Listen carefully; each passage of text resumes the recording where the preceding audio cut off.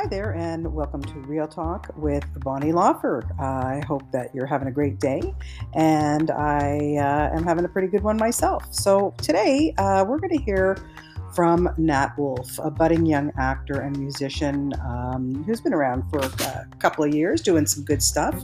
He gained recognition for composing the music for the Naked Brothers Band, a Nickelodeon television series he starred in with his younger brother Alex. It was created by their actress mother, Polly Draper. People my age are going to remember Polly Draper from 30-something. Haven't seen her in a while, but clearly she's doing very well and has raised two very talented young men. Nat Wolff has been in a bunch of films: Paper Towns, Death Note, The Fault of Our Stars with Shailene Woodley, a whole bunch of things. But right now we can see him in the new film Mainstream. He plays a young man who is kind of pining over Maya Hawke's character, who is a filmmaker, but more she focuses on finding, she likes to present her stuff on YouTube, and it's all about social media for her. So she finds a young character who was played by Andrew Garfield, who becomes a huge media sensation due to something that she shot. And Nat plays her best friend, and they all team up together to create this crazy YouTube show.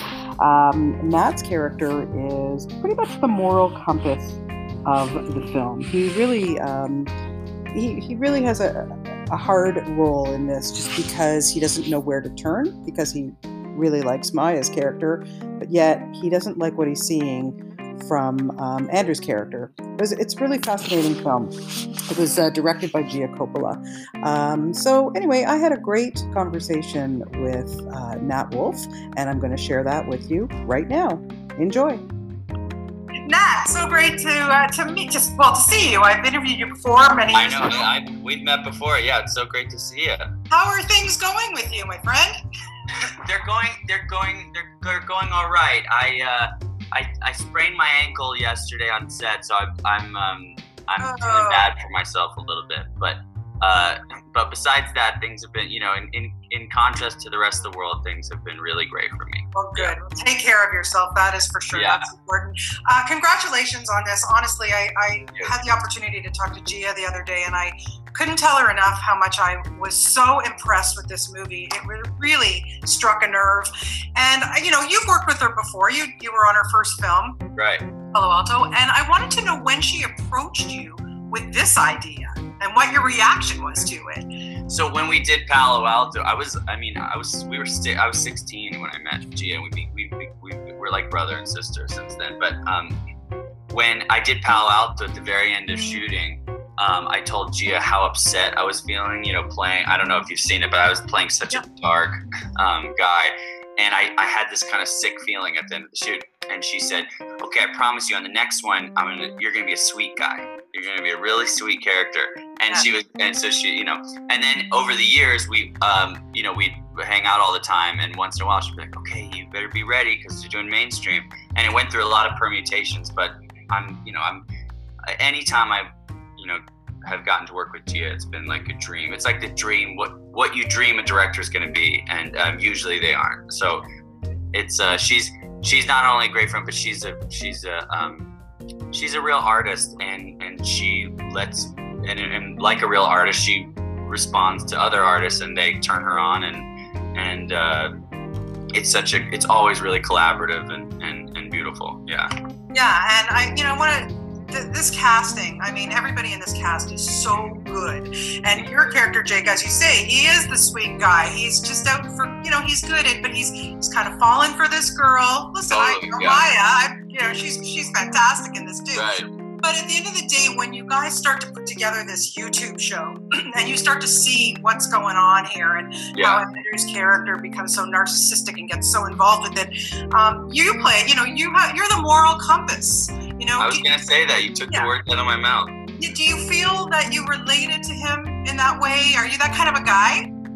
I think in my better moments I can be, but I there are times it's like the YouTube business is not, and what they're doing is not that different from, you know, being an actor, being a musician, and being in this world that can just easily, you know, you can be corrupted before you even realize it, or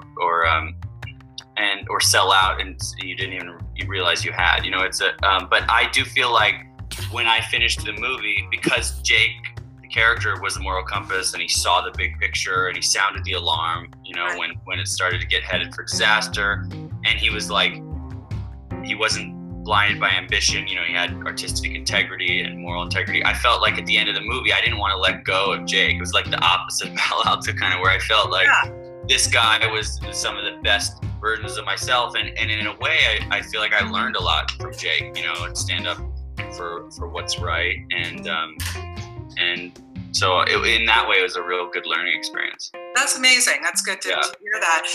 You know, watching. Like, no, I'm Link. You're okay. I'm Link. Okay, let's just go there. Okay, I'm a narcissist. Okay, but would you? So in real life, I'm a narcissist, but in the movie, I'm not the narcissist. Got it. Just, okay. I want to make that clear. All right, we get it. But I have to ask you, I mean, let's just talk about Link. Andrew Garfield, I think it's one of the most spectacular performances I've ever seen. Now, first of all, if you looked in a script and said, I got to run down Hollywood Boulevard in a dildo, do you think that you would be able to do that? I mean, I would say that my biggest actor's envy in the world was that day when because I watched him strap on the 8-inch dildo, and it was a last-minute decision because he was originally going to go in like some nude underwear, and then he was like, and then, you know, I think Greta, our acting teacher, and they were like, I think we should put on a big dildo, and I was like, oh my god, this is the one moment I'm so fucking jealous.